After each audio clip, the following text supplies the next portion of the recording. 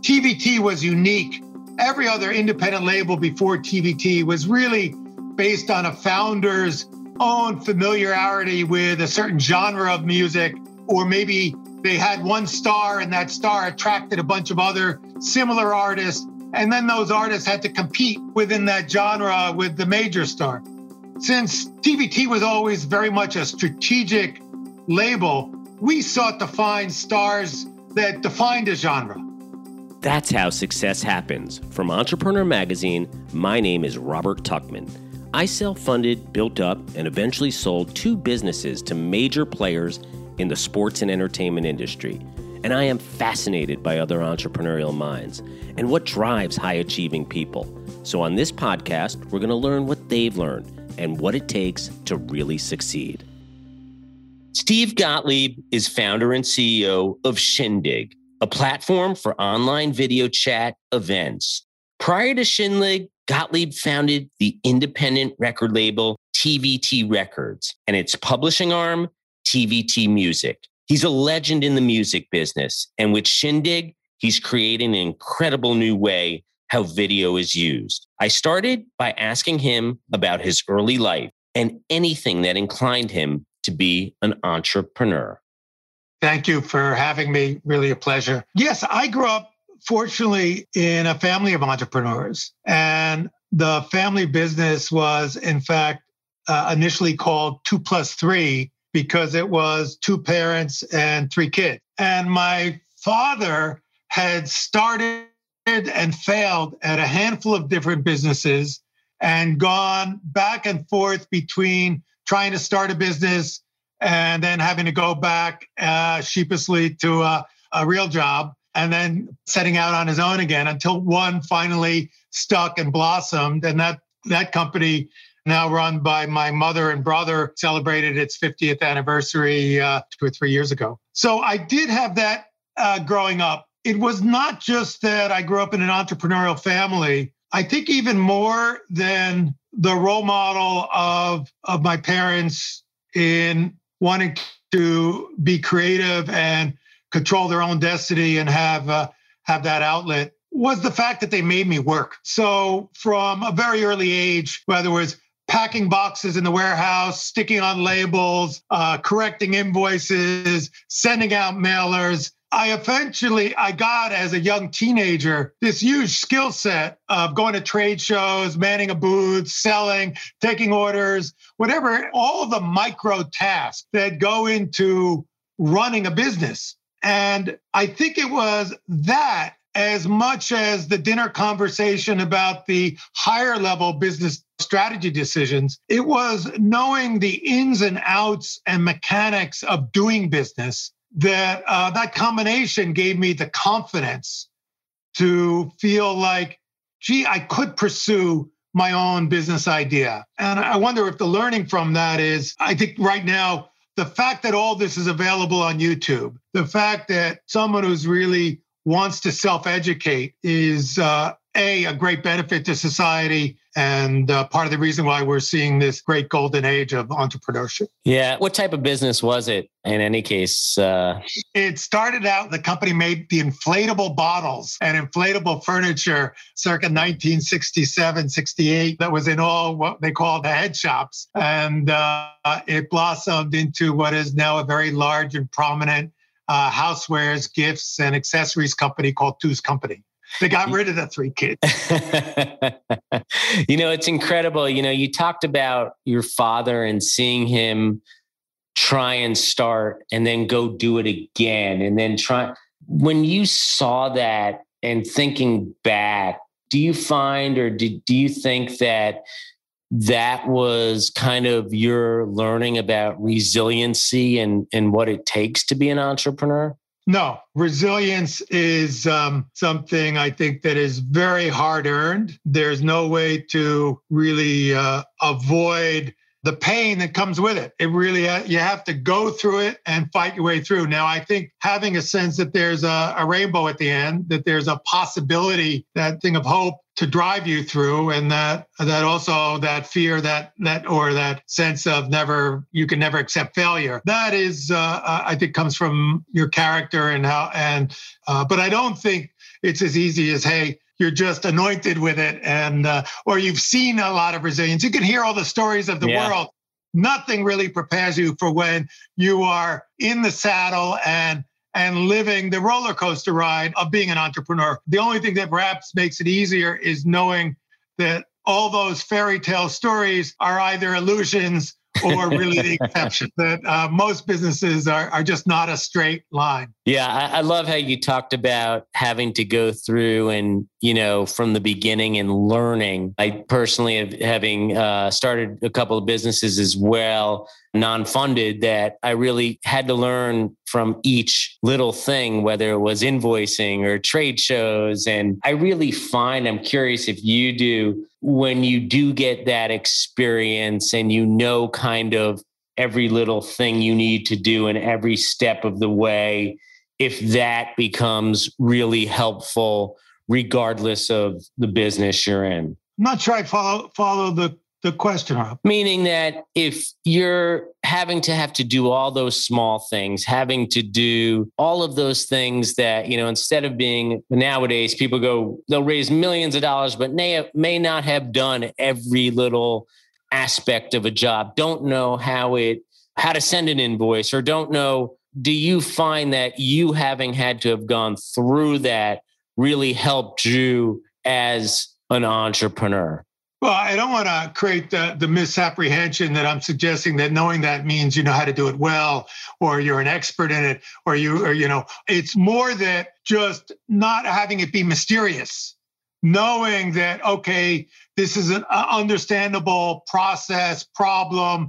I can find people who can do this. It's not that you don't delegate or defer to experts. It's just taking away the mystery, so okay, I can digest this, I can compartmentalize it, I can comprehend it. That makes it a little bit less intimidating. So I think that does help, and it did help me at critical junctures to not be afraid. I also think, to a certain extent, ignorance can be a great blessing, because I think very often the best entrepreneurial ideas come from not falling victim to the fears that have everyone who are experts have identified and say, oh, you can't overcome this, or you can't overcome this obstacle, and this obstacle is insurmountable, and you could never disrupt XYZ. And so having a certain degree of ignorance or healthy skepticism or lack of expertise sometimes is a great blessing. Yeah, I totally agree with you with that. And sometimes when I look back and think, if I knew then what I know now, I may never have done something. And also all of the people along the way who've said this never could be done. I mean, we'd be living in a world with a lot less businesses and technology. And, in any case, it's a great point. I want to hit on one of the entrepreneurial events. If I could, to just illustrate that, I went into the music business. I had no background really in music or popular music. I was a fan of jazz. I had managed a jazz pianist, and I was a fan of jazz and classical. I had no real background and didn't follow popular music at all. And still, I ended up being pretty successful at discovering a number of iconic artists. Likewise, now I run a tech firm. I never knew anything about programming or anything else. We now put out technology that's better than Microsoft and Zoom and half a dozen other major tech companies, and own a bunch of patents around it. And but I did, I'm among the tech entrepreneurs who never knew how to code, which I don't think is a small number. No. Tell us about that, starting with, obviously, you made a mark in the music business with TVT, and if you can just give kind of, like you just brought up, how you jumped into that, not really knowing the business. If you can give us the background of how you started, how you got involved, and then just so many of these incredible artists that you work with. I think 25 gold, platinum, and multi-platinum albums. I mean, it's pretty incredible. But tell me, how did it all start and how did it fall into place? Well, it started in the most unlikely way with a compilation record of old TV themes, which was really informed by, as I told you about the family business, by the history of pop art that I had kind of lived through and kind of was very sensitive to kind of pop culture. And so that was kind of a very natural project to work on. And it was a huge worldwide success. And TBT grew out of that because in learning about the music business through the success of television's greatest hits, I learned analytically, I had this perception that, boy, the music business is ripe for disruption. Computers are about to come in to really change the way the business is done. And a lot of the advantages of major labels were soon to be, in many respects, disadvantages. The biggest one being identifying talent that's out of the norm really involves the opposite of groupthink. And when you have organizations, they naturally develop a culture and a groupthink and a consensus. And it makes it very, very difficult for them to spot new trends until they're kind of in their face and somebody else has proven it. That's true not just in music. It's unfortunately just as true in tech. You have companies like Facebook and what have you. They only want to buy 100 million, 200 million, $5 billion companies. They don't want to really innovate from the ground, from the get-go. They want it proven. So knowing that weakness of the majors, I really looked to find stars in the firmament and did it by really, TVT was unique. Every other independent label before TVT was really based on a founder's own familiarity with a certain genre of music, or maybe they had one star and that star attracted a bunch of other similar artists. And then those artists had to compete within that genre with the major star. Since TVT was always very much a strategic label, we sought to find stars that defined a genre and that didn't have to compete within the label for attention. Each artist was its own brand and its own project, its own business line. And that's how we were able to go from successes as different as Nine Inch Nails to Ja Rule, as Pitbull to Little John, as Stephen Sondheim and Snoop Dogg, all of whom we had huge successes with. Yeah, and how was TVT and how was the impact of the digitization of music, let's say, starting with Napster? How did that play within your business? And did you look at that as an opportunity, or was that something just like other labels that very fearful of it at the time?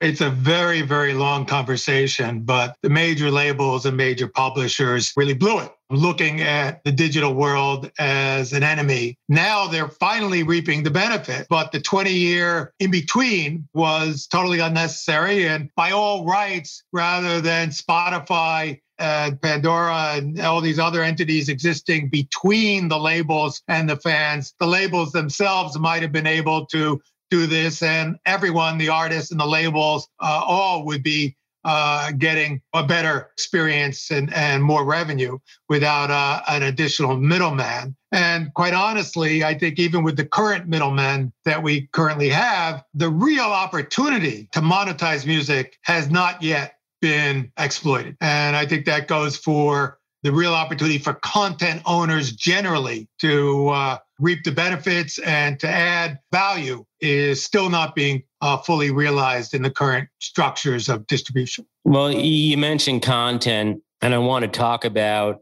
Shindig, the business that you founded and have been running. And if you can give us a little bit of background on the business and what made you really start it. Well, it's interesting. After I sold TVT, I began looking at online experiences.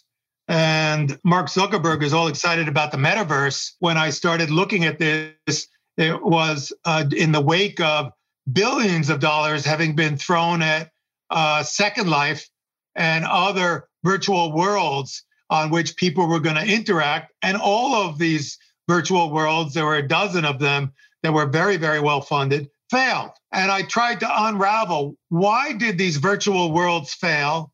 And why, when Skype and others added video, were no one turning on their camera. And what I came to realize was that I was at a TED Talk and I heard a speaker addressing workplace rules. And they said, control over your autonomy or autonomy over where you direct your attention is a fundamental right. And anyone who interferes with that does so at their peril. And the light bulb went off.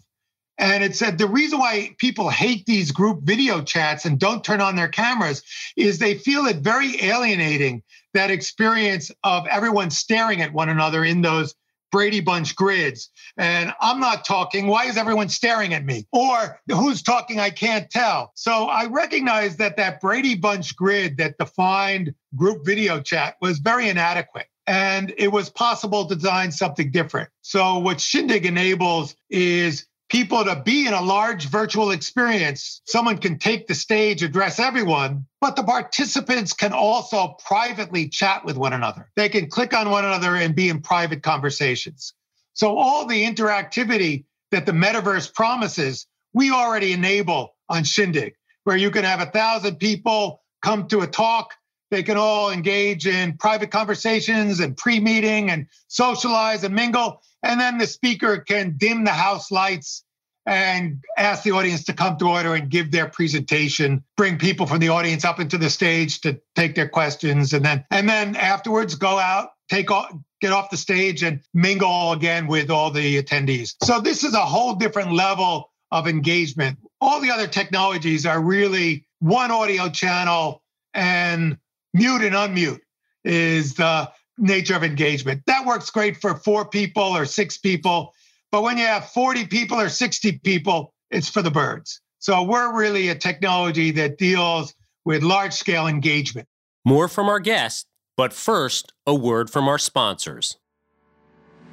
Are you constantly finding yourself with 50 tabs open a day, hopping between tools just to do your job? Notion is the most customizable tool that helps teams organize information, manage projects, and get more work done together, all in one place. More than 70% of teams that use Notion stop using 2 or more tools because they didn't need them anymore. With powerful integrations, an API, and seamless navigation, you'll have everything you need in one spot, so you can make speed your advantage without the silos and context switching that slow companies down. Plus, Notion has a worldwide network of millions of users, creating templates, tutorials, and new inspiration. The product is getting better all the time, and you'll always have the support you need.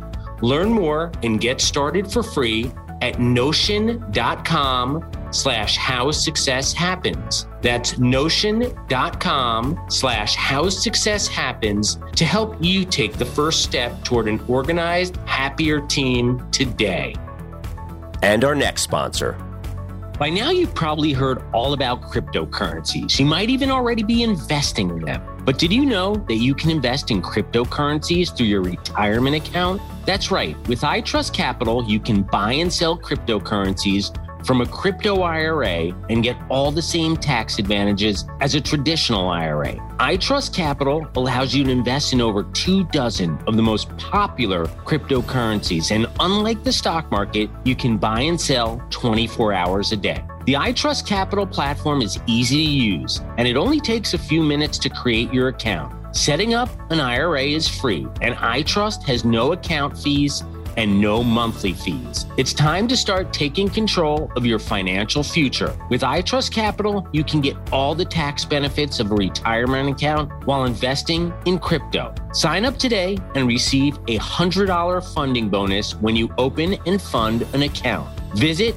iTrust.capital/HSH to start investing today. That's iTrust.capital/HSH. Taxes and conditions apply. Fees apply. Cryptocurrencies are a speculative investment with risk of loss. iTrust Capital Inc. does not provide legal, investment, or tax advice. Consult with a qualified legal, investment, or tax professional. And we're back. And with your technology, is it Shindig's technology and then you license it out to individuals, companies, or who might be doing conferences or events? Or is it really something that you offer for free? How does it work and how's the revenue model? So companies usually sign up and, we have a who's who of clients from the first lady to Sheryl Sandberg, who used it for lean-ins, from Rihanna, who did a virtual Pride celebration where she invited 4,000 fans, to state Democratic parties who have done whole conventions with thousands of delegates caucusing and voting and what have you. We've done events from Amazon to Salesforce, from Accenture to SAP, a who's who of clients. So people sign up and get a subscription, and then they're off to the races, and they're using it for internal events, external events, better webinars, where they're able to actually progress from just a presentation to closing deals and having their salespeople follow up individually with clients. That's a big use case. We have a new product called Water Cooler, which allows large companies to have kind of a virtual lounge for their hybrid teams to kind of have coffee breaks in and have all that informal dialogue that they're missing by being hybrid. So innumerable use cases that cover the gamut across corporate America. What year when you first started to really ramp up and get going, what year was that? Well, you talk about resilience. We originally started around 2010 building on Flash, and it took us 5 years to realize, as Steve Jobs told us all, that Flash was never up to the task. But that was 5 painful years of trying to get Flash to work at scale. Another couple of years of waiting till WebRTC became adopted until 2019, where because WebRTC was adopted by Microsoft and Apple and Safari and Edge, that we could deploy something that was just in the browser or in a mobile app and that was universally accessible to everyone. So it was 8 years of struggle. And then the pandemic comes, right? And all of a sudden you start seeing the Zooms of the world. You start seeing every single experiential company trying to come up with their own platforms, build platforms to do events.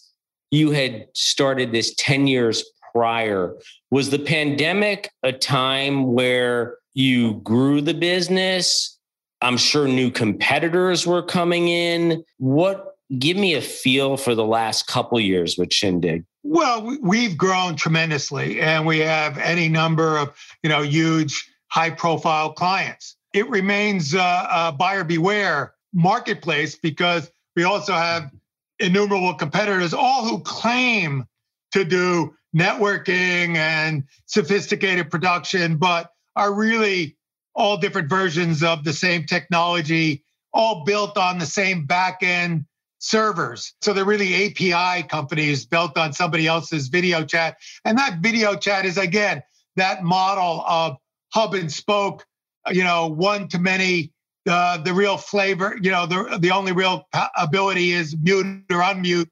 And it doesn't really allow what we call work the room networking or sophisticated production. But we have, people who will think, doesn't Zoom and Teams offer us breakout rooms? Well, breakout rooms are isolated and fixed and all the same time, and you lose connection with the rest of the event. It's a bad workaround to them not having our technology, which is the only technology that allows people in a virtual event to talk to whom they want, when they want, for how long they want. You can't do business when you're talking in front of strangers, or you can't exclude people from your conversation because they've been thrown into your breakout. That's good in the abstract, but the reality is to have an uninhibited conversation, you want to edit.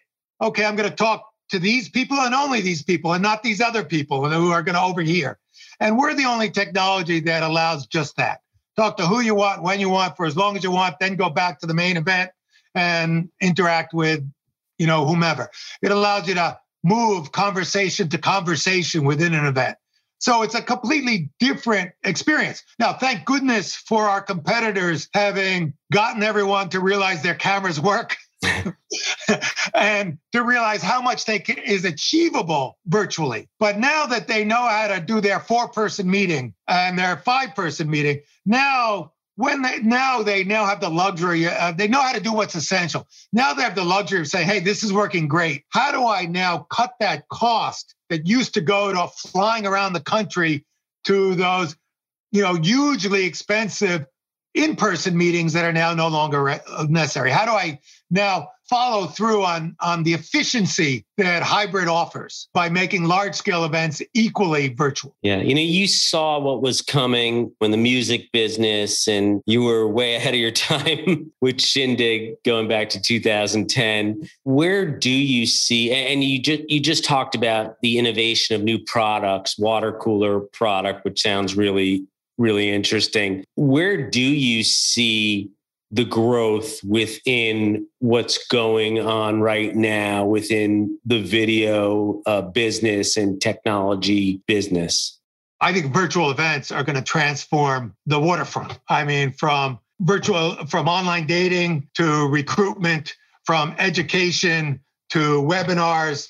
I mean, there are very few areas of activity that I don't see virtual events impacting. I'm not a fan of Web3 for whatever reason. I don't know what your listeners think of it, but I do think virtual events is really profound. The way I like to think of it, the first generation of the internet made information frictionless. Virtual events now makes convenings and joint activities frictionless. I think those two things are equally profound, making joint, large-scale participatory activities across the board, from social to business, from every sector of society, from political organizing to gaming, but whatever sector. In fact, gaming is probably the most advanced, but I don't think the answer is the virtual world that gaming lives in. I think what people want is authenticity, and authenticity comes from video, not from making your avatar better, and not from putting on a helmet to further make you feel that much more removed from the people you're trying to engage with. You want to make technology disappear. And that's not by putting on gear, even if that gear is lightweight. It's by this experience that you and I are having right now in video, and that leap of imagination that allows me to focus on you because you're reacting as if you're right across the table from me. Yeah, no, such a great point where everyone's looking towards that, as opposed to where you said it earlier before, where it's frictionless and it's just, you find that you're in the moment, in that virtual moment, not even realizing it. And that's really where I think just being, the average human or person who interacts, that's what I want. With Shindig and looking at it and companies, it seems to me like there's really no industry, no area that what you've built can't be used. Like you talked about political fundraisers, conferences, and then there's probably thousands I'm not even thinking of. But how do you focus? Is the business focused in just certain sectors, or are you focusing it on different areas and going after different areas? It's a really interesting challenge and question. We've chosen to focus on early adopters because technology is only half the battle. Being a great host, like being a great podcast host, takes skill. It took a long time for podcasting to take hold. The technology was there, but the great hosts and the great creatives weren't there. We built the technology for convening large groups of people, whether that's going to be grabbed by a movement, a politician, a guru, an education platform, whether Spotify is going to start artist fan events or LinkedIn is going to do recruitment events, or whatever company is going to see that vision of how they can engage with their audience in a more powerful way and create new revenue streams. It's up to the users to meet us halfway. So we're reaching out wherever we can to early adopters and visionaries in each field. And most importantly, entrepreneurs in each field who are, be they in-house or out of house, who really can see that future world. So that's, we have great clients in every vertical imaginable. Yeah, no, it's such a great point that you have the technology and these companies are going to figure out ways in which they use it. And really that's going to be the key, each understanding their own business.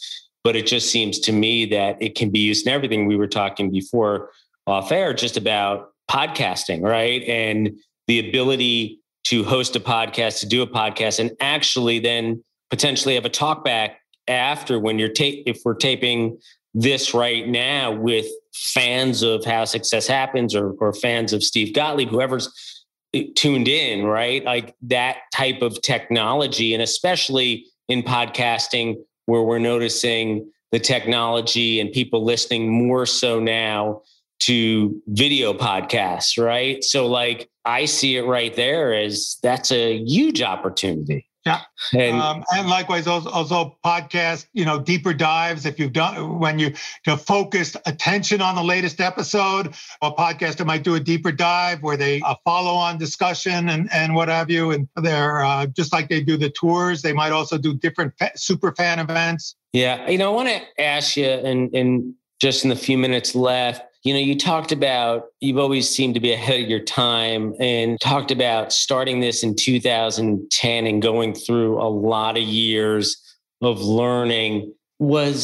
I'm sure there are times you were just like, maybe this isn't going to work, or maybe you didn't, but I know you faced immeasurable challenges. What kept you going? I think when, part of being an entrepreneur, the flip side of it is that you find an idea, you can't be an entrepreneur just to be an entrepreneur. You have to have the idea that is not just an idea to make money. It has to be something that you're super passionate about because of its impact in the world. I think if you're in it, I have this idea, I'm going to make some money and I'll flip it. That's great. But that's not what I think informs the most successful entrepreneurs. Yeah. You have to believe that what you're doing has some significance well beyond any financial reward. And that's what keeps me going through all the ups and downs. And we've had huge ups and downs. We had the benefit of a major investor who kind of underwrote us with an awful big investment, and then he passed away. We had a number of other, big shocks to the system along the way. Sure. But my belief that what we're doing is super important for society is going to unleash this tremendous benefit. We have this big social agenda. A lot of people recognize now that Zoom University and Zoom class really failed the students of America. Hopefully our technology, which allows a teacher to go circulate around the class and go from the front of the class to giving private individualized attention, now will get, more attention, get adopted, and show that virtual learning and education can in fact be as effective as in person. So I believe that we have, very important applications that go beyond just making money for society. And it's that belief that what I'm involved with touches the rest of the world and that keeps me going. Yeah. And I feel your excitement about it. It's incredible. And just what you just talked about with the whole Zoom experience and now having a technology where, let's say we live here in New York, there's a snow day and there's the ability where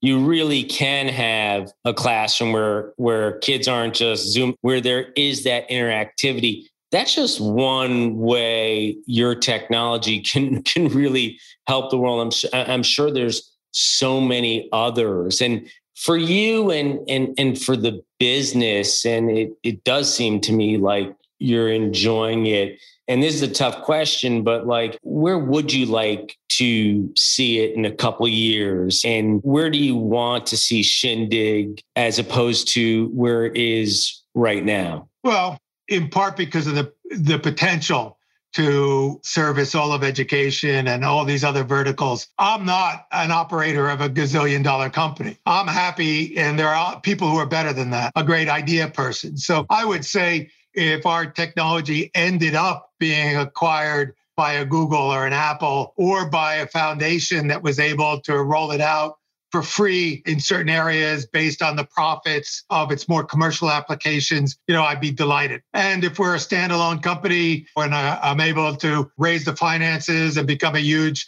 public tech company, great too. But I don't think a lot about that. I am day to day just in love with the vision and growing it, and know that you're not in control of those scripts, and having a sense of that doesn't really advantage you in any way. Yeah, I love that. Understanding that those things, it's hard when people think I'm going to start and then we're going to do this, and you're doing it, you're building the process, and the things you can't control, so to speak, to start, you're focused on your business, those will come, and those opportunities, of course, will come as they've come for you plenty of times throughout your career. But that's another great piece of advice, that you still gotta, mind the shop and still got to create the product and make it better. And especially in the business you're in, where I would imagine each day there's people, like you said, trying or saying they're coming out with new technologies. And like you said, you're staying ahead of it with different products. So it sounds like you're on the right path for continued success. Well, thank you. Thank you. But it's actually quite shocking to me. We have any number of people infringing our patents, but I'm actually quite surprised that